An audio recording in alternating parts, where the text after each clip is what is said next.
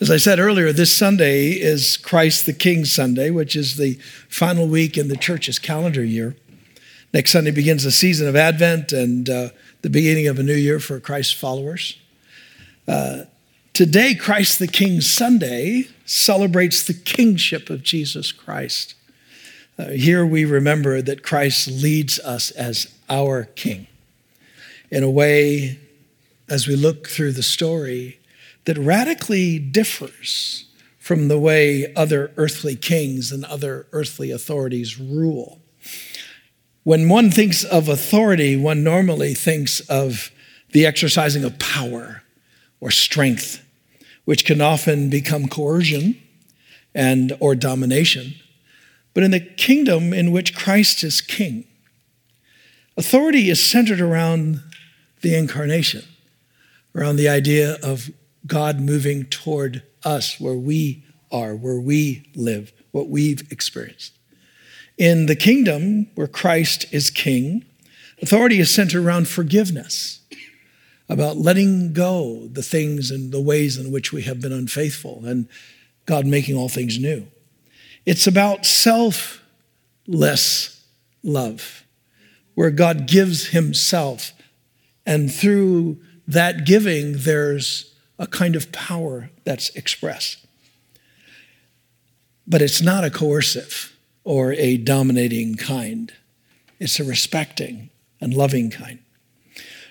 When we talk about God being almighty or God being king, I grew up, I don't know what it was some sort of an image that meant God got his own way, right?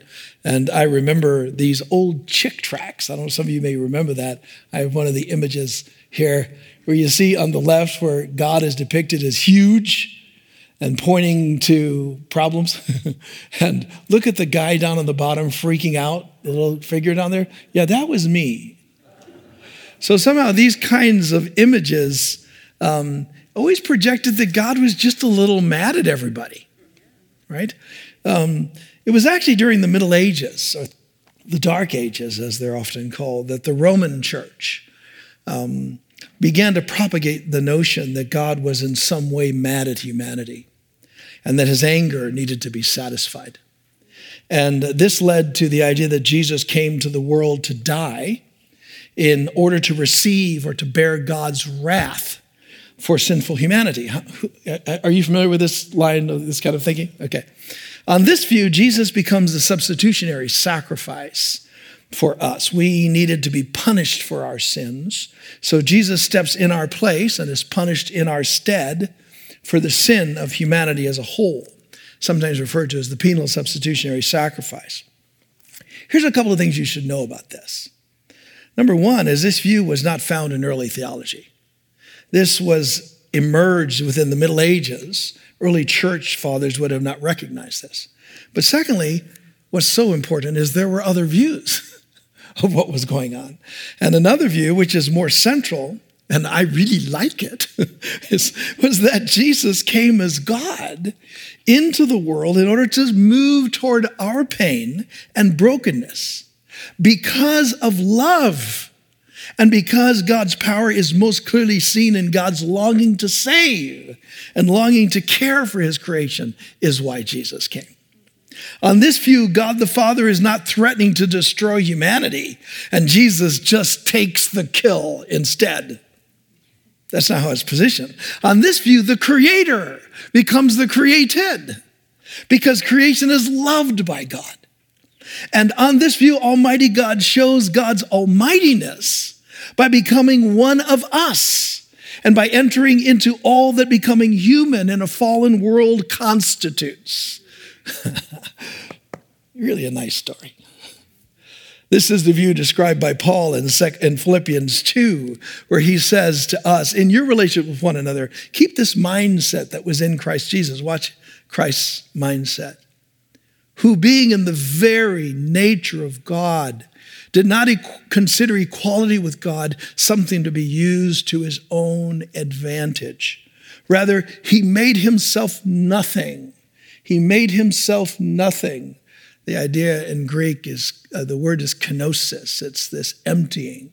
He made himself nothing, and by taking on the very nature of a servant, being made in human likeness and being found in the appearance of a human, he humbled himself by becoming obedient to death, even death on a cross. So Paul's talking about this incredible move of Jesus, who was God, who didn't lock into God for some self-advantage, but by the fact that he was God, is pushing himself into the domain of human life and experiencing all the pain, even all the way to death on a cross. When we think of Jesus self-emptying, it would be a mistake to think that he was emptying himself of his godness as he was going to the cross. He was emptying himself of anything selfish. He was not using his godness for his own advantage, which is what most kings do.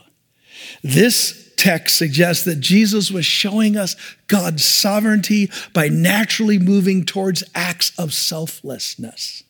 That this is the best view of God, that God is not for God's self. Jesus is acting for the Father here. Remember, Jesus said in John 14, anyone who has seen me has seen the Father. And then in Hebrews 1, it says that Jesus Christ is the exact representation of God's being. In other words, whatever Jesus does is what God does. When we see Jesus moving toward the cross, it was not him leaving his God nature, but it was his God nature that pushed him there.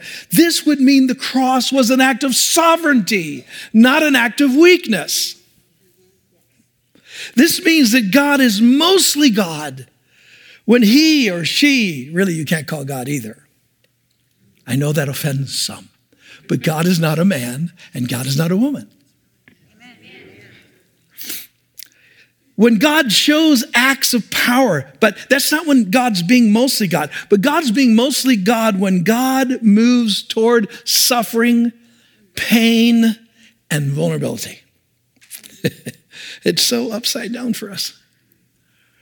What if God going to the vulnerable place of the cross was as powerful as God creating the universe? Christ the King is almighty, but he's also the vulnerable one. Think of the two places the world is most familiar with Jesus around the world. Two places. A baby in a manger who can't care for itself, and the person nailed on a cross. They're nailed. They're not in control.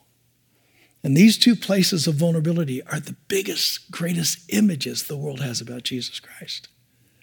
Not the resurrection, not his coming, but as a baby and on the tree. That's where God goes, to places of powerlessness.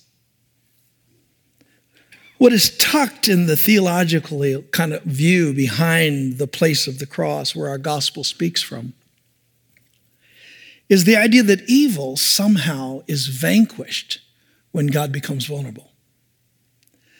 Not by resisting evil, not by fighting it, not by conquering it open, but by simply exhausting it.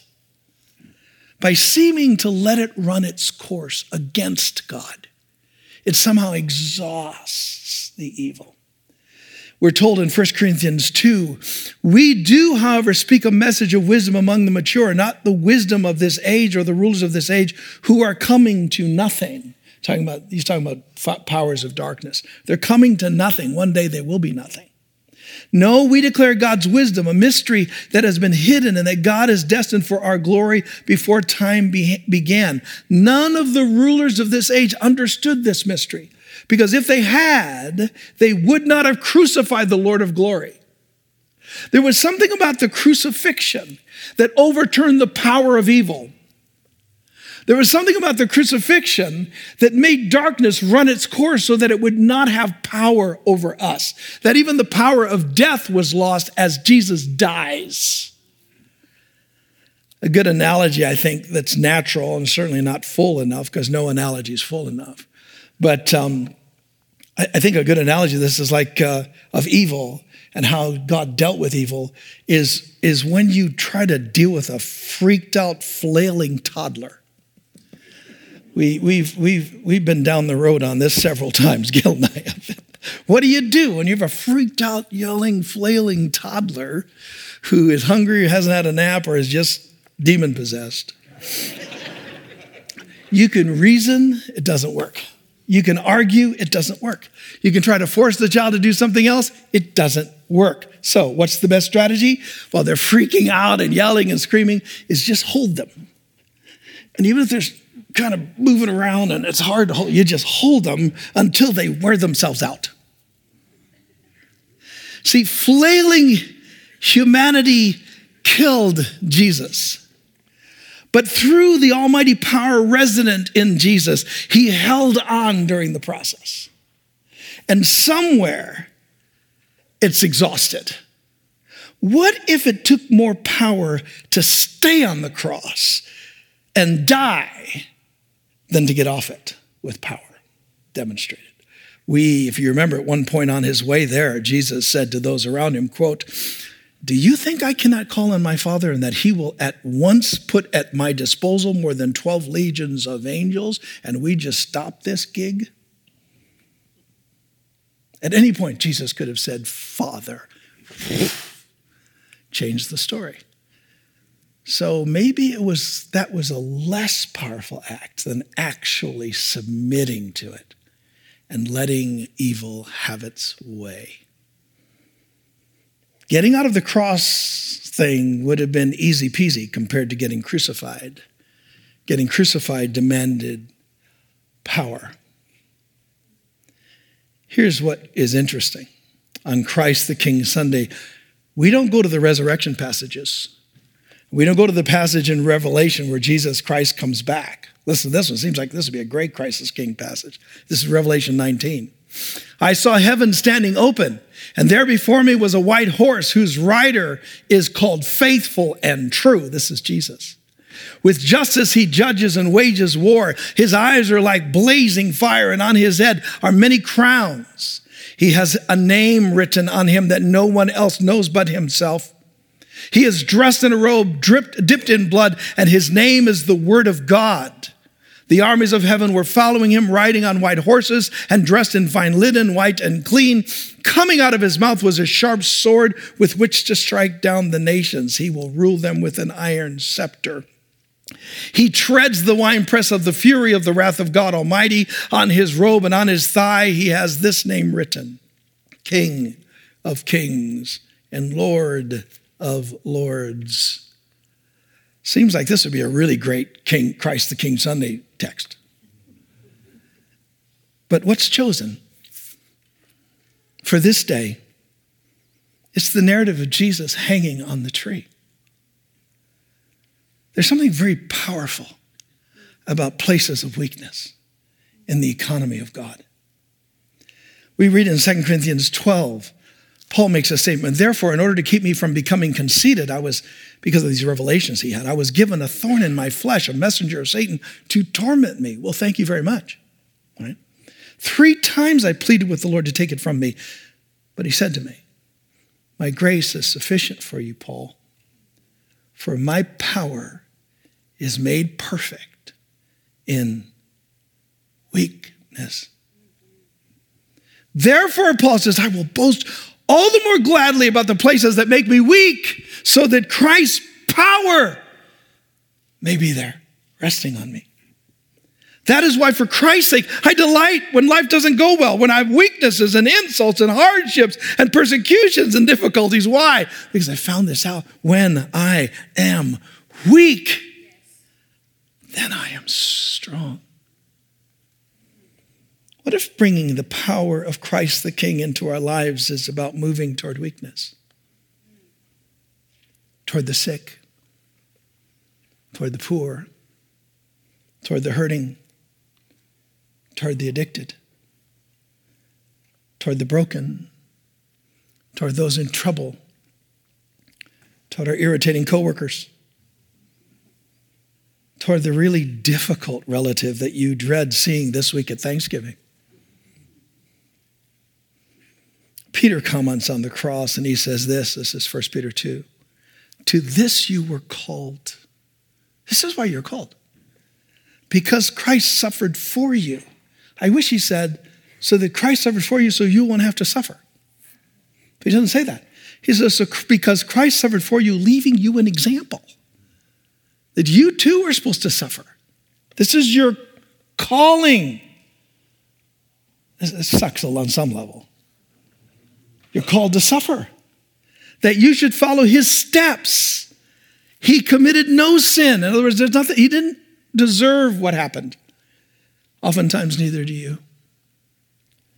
And no deceit was found in his mouth. He was innocent. And often, so are you.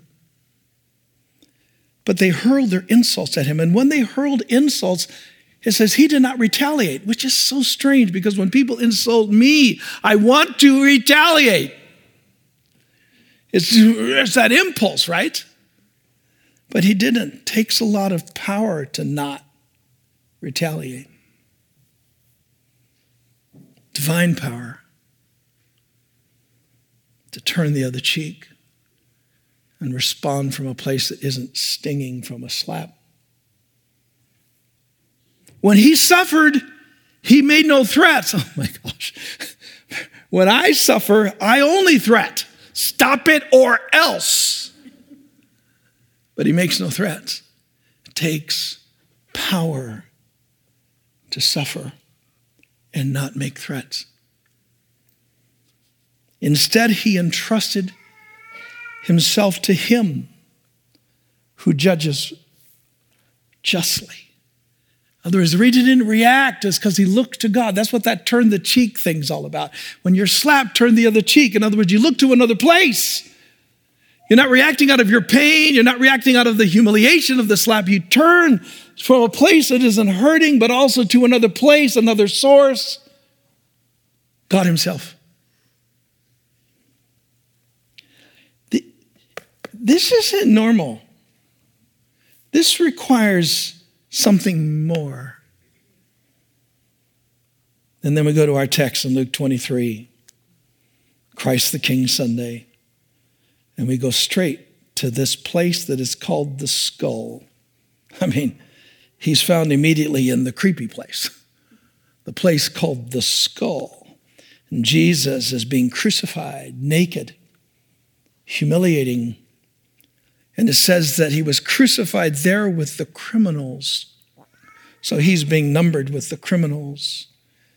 But watch where Jesus' mind goes in this text.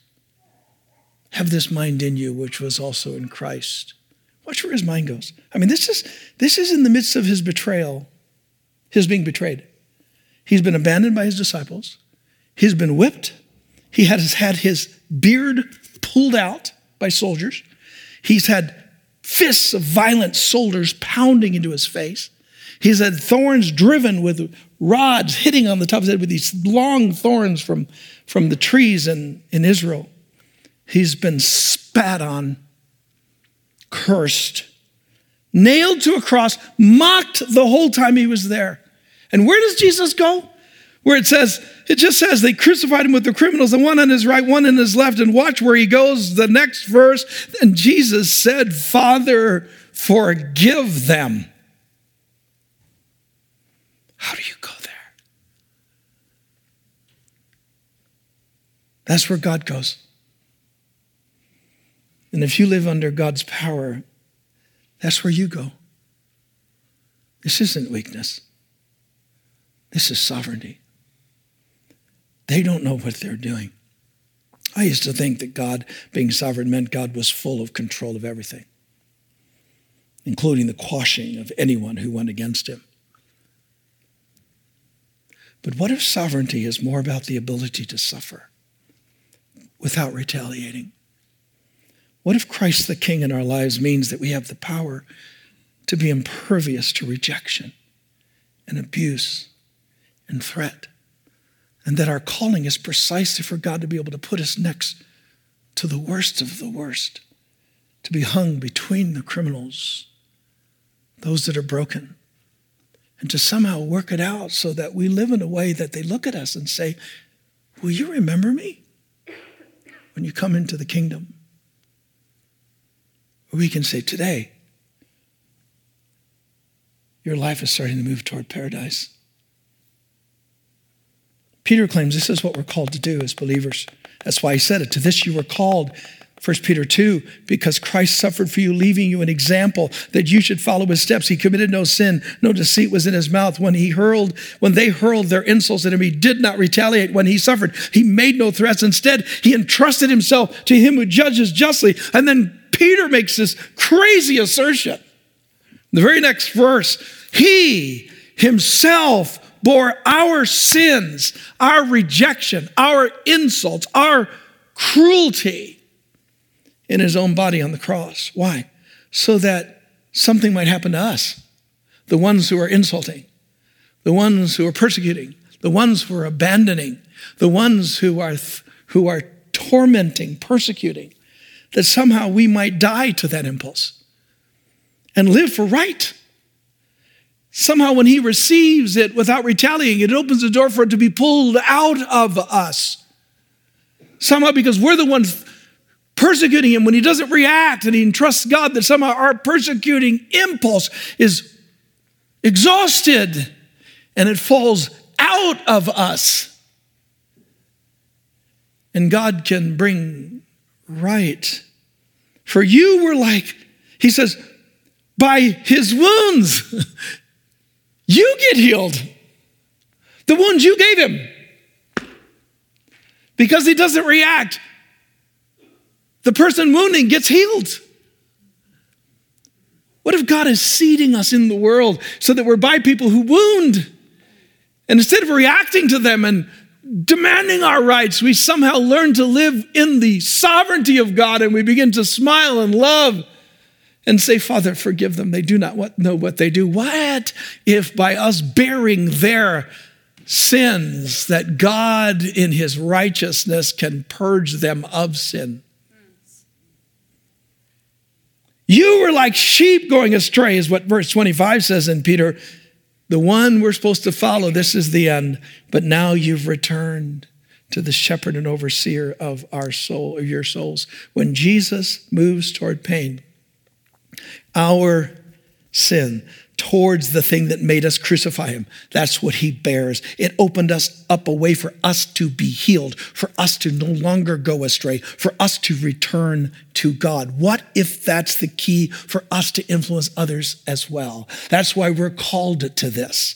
When we refuse to retaliate, or we refuse to make threats, or we decide to bear their sins in our lives, what if that is what opens the door for God to heal the people he put us next to? What if it's an intercession? I have a friend who in the 1970s spent his whole life, the decade, a little bit more than a decade, 15 years, down in the South Pacific as a missionary. And he was in this small port city, and a young lady came to Christ. And as they baptized her and they were talking with her, they found out that she was a kept young lady by a captain who had come into port 4 or 5 times a year. And she was his mistress, one of his mistresses in the port, married man, but had a mistress. Well, when she came to Christ and she started opening her heart to Christ, they were talking through, they were trying to talk to her about where her heart was, where her life was, and she decided that this is inappropriate. I can't continue to do this. Well, the captain comes back to port some weeks later, finds out she's a baptized Christian, found out it was from this American missionary. He's an American captain, and he was mad as a hornet. And for 2 years, every time he'd come back to port, he'd come to the church, scream in the back. One night, he broke into their house. He was drunk. He was an alcoholic. He was drunk, and he had a knife, was threatening their lives. They had to call the police. It was all this really ugly air in public, in private.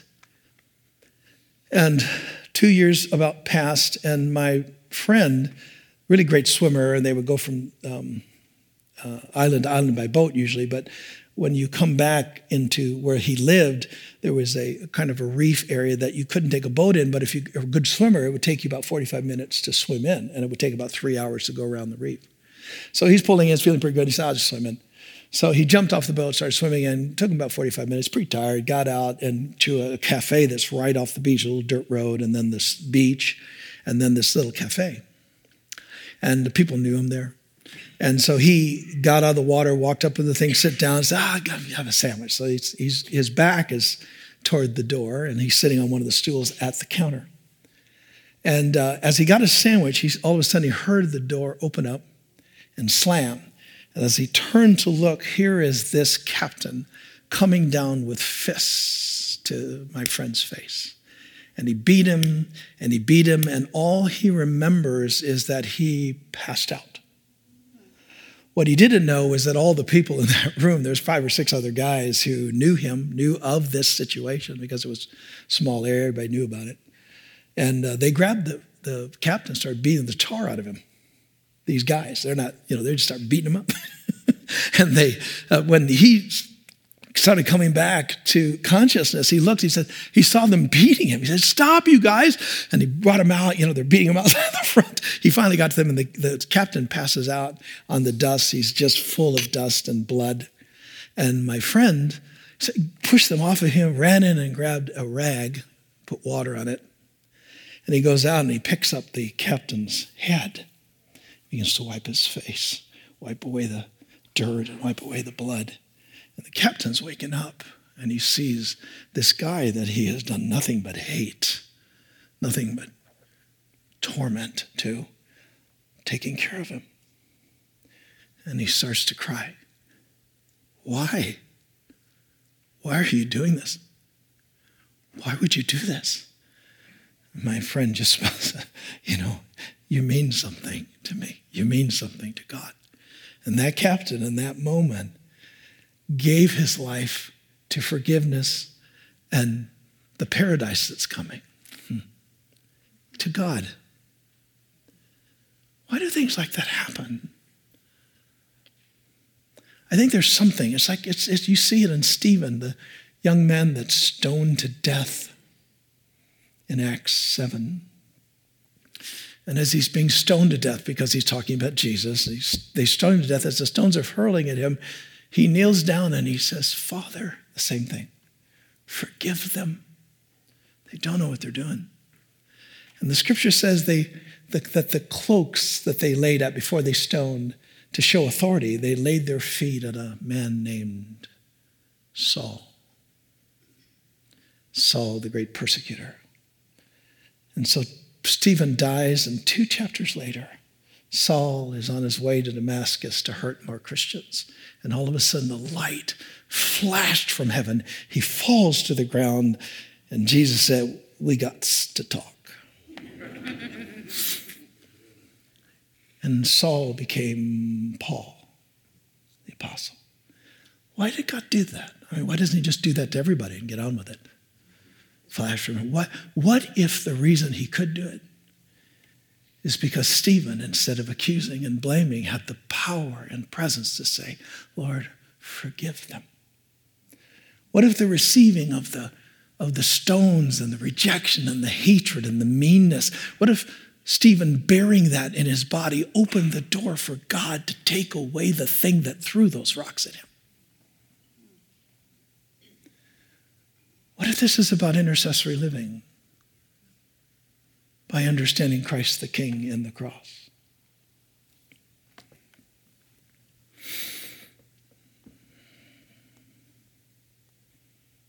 Let me say this. When you think about God's power being seen in your life, what do you think of? Miracles everywhere? Having a Midas touch so everything you touch turns to gold? Amazing business person, amazing whatever person? Being in perfect health all the time? Is that what power looks like? Does it mean being loved and understood by all the time? And adored by all? Most of us have little of that. And many of us have pain and trouble, which we shouldn't be surprised by. Jesus was the one who said in John, I have told you these things so that in me you may have peace. In the world you will have trouble. But take heart. I've overcome the world. How? Sovereignty can suffer. If we surveyed this room, we would find wonderful people who live in difficult marriages, bear debilitating physical problems, who have kind of a sketchy career track, who live under financial pressure. Some live with insufficient funds. They have difficult working conditions or have bad bosses. A text like the gospel we just read this morning throws the gauntlet down. And here's what it says. You can do this. You can do this. God is with you. His power is perfected in weakness. Dare to trust, dare to forgive, dare to include others that are rejected. It may feel like crucifixion, but that only means Easter is coming. How long will you have to suffer? I have no idea. All I know is that when you lean into Christ the King, that question becomes less important. Listen to this last text, Hebrews 12. Therefore, since we are surrounded by such a great cloud of witnesses, let us throw off everything that hinders and the sin that so easily entangles. And let us run with perseverance the race marked out for us, fixing our eyes on Jesus, the pioneer and perfecter of our faith. For the joy set before him, he endured the cross, scorning its shame, and sat down at the right hand of the throne of God. Consider Jesus. Consider Jesus, who endured such opposition from sinners. Why? So that you will not grow weary and not lose heart. Amen.